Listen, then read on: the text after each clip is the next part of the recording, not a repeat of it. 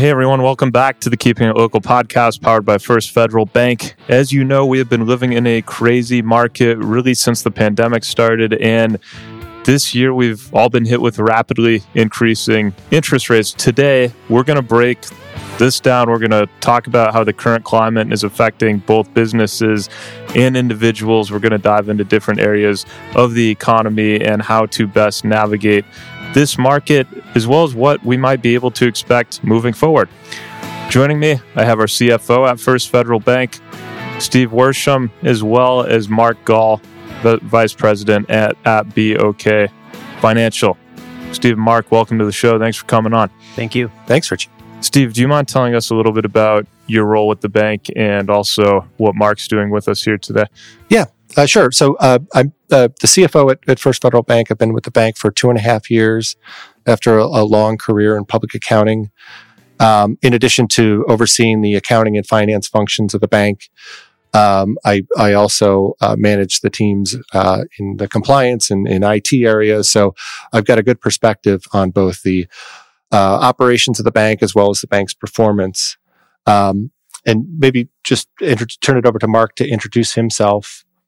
Yeah, thanks. My name is Mark Gall. I work for BOK Financial, and really my job is to go out with community banks. That's my primary focus, helping the management teams kind of sift through the economic information, economic landscape, and figure out what does that mean for their balance sheet. So what does it mean for loans and deposits, and what is that outlook, and how do we make the best decisions with what's there? My background is more in finance and economics. So I graduate of UW La Crosse and have been working in this business in the state of Wisconsin on community banks for the last almost 20 years at this point. And we work with Mark in that role. And the reason I thought it'd be good to have Mark on the podcast is we often talk about complex topics at the bank when we're working together. And Mark does a really great job of kind of explaining the complex topics in very simple terms for layman's like myself. Great. Well, we'll want you guys to do that today for layman's like almost everyone listening. So let's dive in. Just to kick things off, do you just want to talk about a little overview of what is the Fed and what they've done to get us to where we are right now in this environment? Sure. If we look at just what the Fed is. So the Fed is the central bank for the U.S. And what their job is kind of twofold. They've got a mandate to keep full employment, which means there's enough jobs available if people want them, and make sure that the economy is going so that consumers have enough earnings power in order to drive any sort of spending in the economy. The second fold is they want to keep prices stable. So when you look at the Fed and say, well, what is the Fed trying to do with inflation and what is inflation?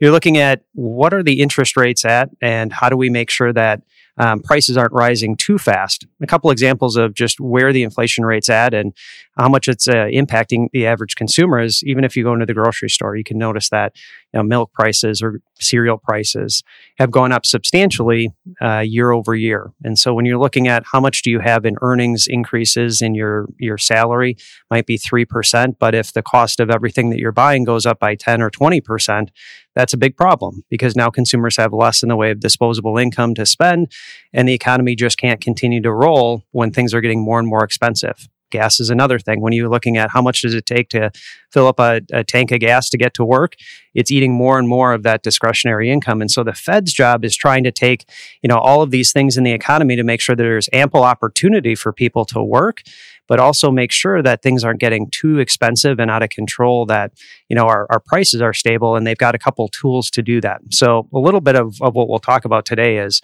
where are we at? Why are we here? And how did we get to a point where the Fed's got to overcorrect so much this year and have such a rapidly changing rate environment? And maybe, Mark, it'd be helpful, as you mentioned, why are we here? If you could talk a bit about how we got here. What influenced the kind of the higher than expected inflation rate?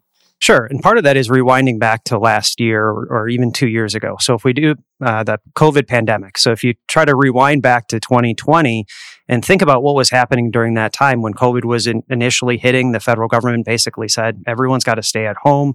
We've got businesses that are closing down. Airline travel was going down to near zero. And we had just kind of panic. Nobody's gone through this before. And so the federal government decided we need to, continue to have people get paid while they're not able to go to work. And so there was a fair amount of federal spending that occurred during this time. Part of it was through, on the business side, the Paycheck Protection Act, or that program, which allowed small businesses to retain employees and continue to pay them during that time. But that was some more stimulus that came into the market. Individuals got some checks on stimulus as well. And so all in all, we had the federal government spend about $5 trillion. It's a huge number. And it's hard to really imagine how much, if you stack dollar bills, where would that reach? It's one of those things that it's just unimaginable numbers that the federal government kind of poured into the economy during this time. And at the same time, the Fed, for their part, they dropped interest rates down to near zero. And then they built up their balance sheet by buying securities. So that helped mortgage rates go down dramatically, which helped fuel people's ability to refinance. Refinancing a loan to a lower rate allowed people to have more dollars to spend because you have less in the way of interest that's going in your payment. And so now you have more dollars that you can spend on other things. So that refinance really helped this boom. And so people felt really good. The problem with inflation ended up being everyone had money. And the U.S. economy, generally people like to do stuff or do things. So you're going to sporting events or you're going to concerts. You like to travel. Those are experiential things. You like to go to restaurants. Well, the federal government gave a lot of money to people at a time when all of that was shut. So you couldn't go and spend your money on those things. So what did people do? They ended up buying things. So they were refurbishing their house, or they were, buying new furniture. They were looking for, an RV or a boat or something that was recreational, and you couldn't get it. And so everyone had money and there wasn't enough of these goods, and that caused prices to go up because everyone was trying to get such fewer and fewer items that were out there. And think about car lots that were near empty because there weren't enough cars that were there.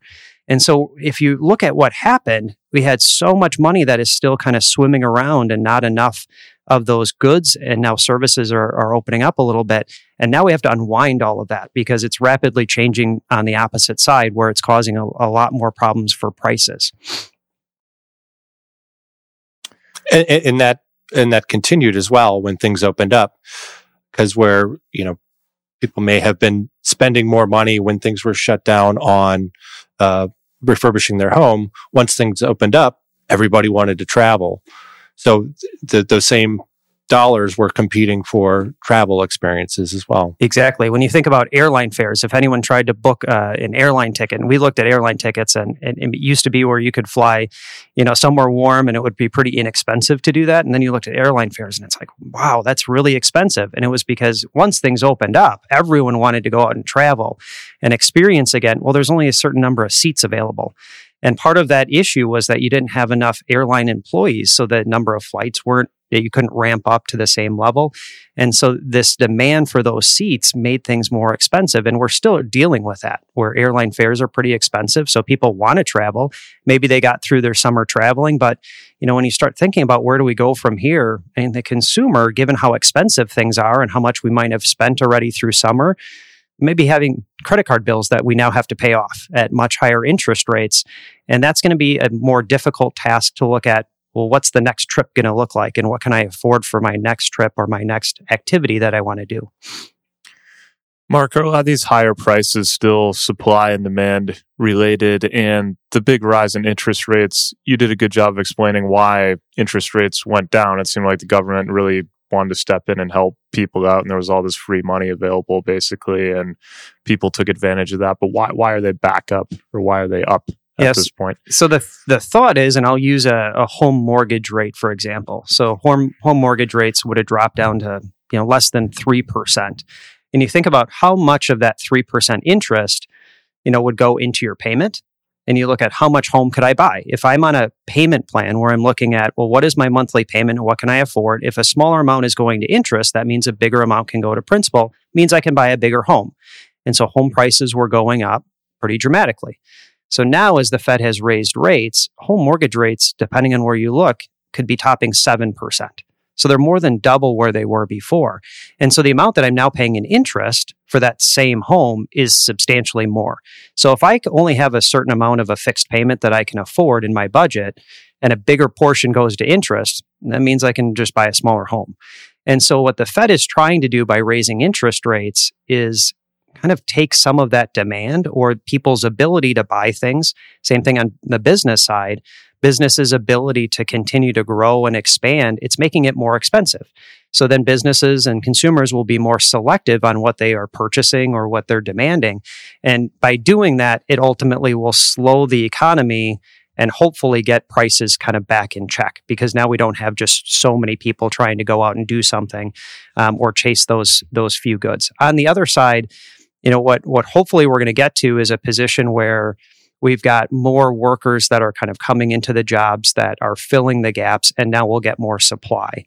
So that would help keep prices in check as well if we get both lower demand and just more supply of goods and services out there. You touched on the housing market. A lot of people are curious about that. A lot of people moved toward the pandemic. We saw an influx of first-time home buyers. I was one by myself. It seems like although the interest rates have gone up quite a bit, do you see much of a change in house prices in this market? So I might ask Steve to chime in a little bit on that. But generally speaking, house prices in this market didn't go up quite as much. And so they probably won't come down quite as much. It'll be more extreme when you start looking at different markets. Like a lot of people were moving out of California during the pandemic because the idea was it was really expensive to live in California. If my job required that I go into the office, I had to be there. But when everyone got to go and work remote, then they decided, I don't have to live in a place that's that expensive. So I can move to Idaho or Montana or Nevada or Arizona. I can move wherever I want. So some of those markets appreciated pretty substantially. More than likely, those will correct back more. And then we'll probably see second home purchases decline as well. So that was another thing during the pandemic. People not only bought their first home, but they bought a second home, a vacation home, because it was pretty cheap to get a mortgage. And maybe you bought a home in Florida or Arizona. And if that was the case, now it's way more expensive to buy that. And so eventually, I think house prices will come down. They haven't yet, but you definitely are seeing some softness in the real estate market from the standpoint of what's coming onto the market. There's just fewer people that are willing to move if they look at it and say, I locked into a 3% mortgage. Now, if I move and go into a next house, my next mortgage is going to be at 7%. Maybe I'll just stay in my home for a little while and kind of wait it out. Yeah, and Mark hinted at this. I think what we're seeing in terms of home prices and demand, especially on the pricing side, I think there's still an expectation of the seller that they could get what they got 3 months ago, 6 months ago for their house. So I don't know that we've necessarily seen pricing come down, but certainly that will happen over time. Mm-hmm. Do you? I have some friends that are almost trying to wait it out in a way for things to come down or for mortgage rates to come down. If you look at rates historically, 7% still isn't that high, right? Do you guys have any advice for those people? I don't know that in the short term that rates are going to come down. It's certainly, and we can talk about kind of where the Fed goes from here and how that could impact rates 2-3 years from now. But that is a strategy. There's other options for how you finance your home. Traditionally, people are interested in a 30-year fixed rate mortgage.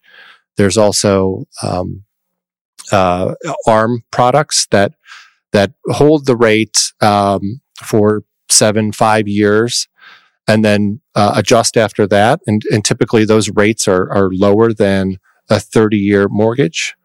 Also 15-year mortgages are usually slightly cheaper. So there's options there. And what we're seeing is that there's more interest in the adjustable rate products currently than there have been historically when rates were as low as they were. And I think when you look at where rates are at, we're really rewinding back to basically where rates might have been pre-Great Financial Crisis. So that would have been 2008, 2009. So when you look at mortgage rates, when you look at treasury rates, any of the rates in the market, we're kind of getting back to that point. So we were in a period of the last 10, 12 years where rates were just extraordinarily low. And that's what people got used to. things were really, really low. And now it's getting used to a little bit higher rate environment. So, if anyone's looking at, trying to wait it out, it's hard to time perfectly. The other thing is when you're looking at a home maybe has a little bit different utility than something else, where you can look at it and say, if I have a specific neighborhood that I want to live in and I have a specific kind of look of a home that I want or different features, it's kind of hard to say I'm going to pass that one up because the price is a little bit higher and I'm going to wait it out because that same home is going to get cheaper in a year. Sometimes you have to look at it and say, can I afford it today? Can I get financing for it? And the one thing about residential mortgages is if you take out a mortgage today, there really isn't any disadvantage or there's no penalty other than you'd have to pay a little bit in the way of cost to refinance it if rates go back down. So you may have your house that you paid a little bit more for, but you've got the satisfaction of knowing I've got the home that I wanted. So there is a little bit of that balance. You do have people that generally try to time it and get the best deal that they can, but there's an enjoyment factor about where you live as well. Mm-hmm. I want to talk about recommendations for uncertain economic times, both on the consumer end and on the business end. Do you guys have any rules of thumb that you think people as well as companies should be living by? Sure. I'll start out and then I'll pass it over to Steve for a little bit of thoughts there. But for the average consumer, I'll start there. When you're starting to think about where we're at, we went through a period where money was easy, where it was pretty easy, where the federal government was giving away stimulus dollars. Everyone could kind of buy what they wanted. Things are now getting much more expensive. So I would say for the regular consumer, starting to either budget and see where your dollar's actually going. The other thing that I think consumers are maybe unaware of is if you do have credit card balances that are carrying from month to month, what is the interest rate that you're actually paying on that? Because that can get pretty expensive pretty quickly. And then when you look at going into the winter months, if you're a homeowner or even renting and you have to pay utilities, the price of home heating is going to be up substantially from what it was last year. And so really starting to prepare for those things of those higher costs, it may be that I can't live paycheck to paycheck. I do need to have some sort of savings in place, and I need to be prepared for higher costs that are coming and coming pretty quick. And if we have a bad winter and it's pretty cold, you could easily see that your home heating bill is going to eat up a good portion of your disposable income. So I would say starting to prepare for it now where the weather is still, decent, I think is a good place to start. And then I'll throw it over to Steve for some more, thoughts on the consumer and the business side. Yeah. So I think that's great advice on anticipating increased costs and putting some money aside going into the winter months and the potential recession that everybody's talking about. Specifically on credit card debt and how we can help consumers. The rate that you pay, the credit cards are a great product, assuming you pay them off every month. But if you start carrying a balance, the rate that you pay on that credit card can be extremely high. A much cheaper way to finance your lifestyle is through a line of credit, borrowing against the equity on your home. That rate is going to be a lot more attractive than relying on your credit card. It's similarly on the commercial side for small businesses, even though they may not need access to credit right now, it's always great to have a line of credit available in case the need comes up. In case we hit a recession, your business doesn't perform as well as you were expecting, and you need a little extra cash. Lining up that credit now, and so that you have access to it if the economy turns and it impacts your business, is a great way to ensure the stability of your business. And that's if you're a homeowner taking equity against your mortgage and Correct. Getting a line of credit that way for a much lower rate. That is something good to be aware of. Any other pieces of advice for individuals or businesses? I think my overarching, sentiment would be the economy is really uncertain right now. So things maybe feel good when you look at consumer confidence. Feels a little bit more pessimistic just because there's a lot of uncertainty as it relates to, you hear about recession all the time, you hear about what could come, but I think until we're actually in it, you don't really know how bad it could get. Not that we're thinking that it's going to be 2008, 2009, 2010, where you have, a massive kind of industry upheaval and a lot of different things that are going to be very negative. But I think that preparation for, what could come is useful at this point. So kind of getting your ducks in a row, as Steve mentioned, on different lines of credit, even if you don't need it right now. And I think that's where people can start to prepare. Because particularly on the consumer side, I think the number one, place that people feel stress in their lives is on finances. And so if you can kind of get ahead of it, get yourself a plan in place before you get to that position where things get really, really tough, I think you're going to be far ahead of the game than just waiting it out and saying things are going to be fine. And then, oops, now they're not fine. And now I need to figure something out. So a little bit of preparedness, I think, would go a long way. And just to close things out, I want to talk about future economic outlook. And I know it's very hard to predict and you don't have a crystal ball in front of you, but going forward, are there any expectations that you guys have or any certain events to look out for that could affect inflation or shake the economy one way or another? Yeah, I think that the overarching theme is going to be the Fed was so easy on money for so long, and now they're tightening really, really quick. And I think what we don't know is what the ultimate impact of that is. Usually there's some expectation that it takes 6 months to a year before the economy fully feels the impact of it. And the Fed really started raising rates in March of this year. So it won't be until sometime next year that we're going to feel the full effects of what does this actually do. And so from the Fed standpoint, if they continue on tightening and closing off financial, access to a certain extent, that has ripple effects through the U.S. economy, but it also has impacts through the global economy. And so the challenge is for the Fed to look at it and say, when do we take a step back and take a wait and see approach instead of keep going? And so right now, the hope is the Fed will be able to figure that out in time before it gets too late and they do something that kind of breaks the economy in a worse way. But I think from the standpoint of where do we go from here, as we talked about mortgage rates, even if the Fed keeps raising the short-term interest rate, being prime and Fed funds, doesn't necessarily mean that mortgage rates are going to continue moving up in lockstep. So it may be that we're getting closer to the high rate in mortgages, but it may be that the short Fed funds rate and the prime rate continue to move up, which again ties to home equity lines, it ties to credit card loans. But it is possible that we're getting closer to the end of this than the beginning. And then it's just a matter of having the economy kind of settle back into a normal state of growth versus this really sharp slowdown during COVID and then really sharp recovery. Now we can maybe get back to even, give or take a little bit of positive and negative, and hopefully we're on a smoother path going forward. And it's very challenging to hit that soft landing with the economy. So it'll be interesting to see how things play out and hopefully for the best. Absolutely. Steve and Mark, thank you guys for joining me and everyone for tuning into this episode of the Keeping It Local podcast powered by First Federal Bank. If you got value out of this, please share with your friends, write a review, and subscribe.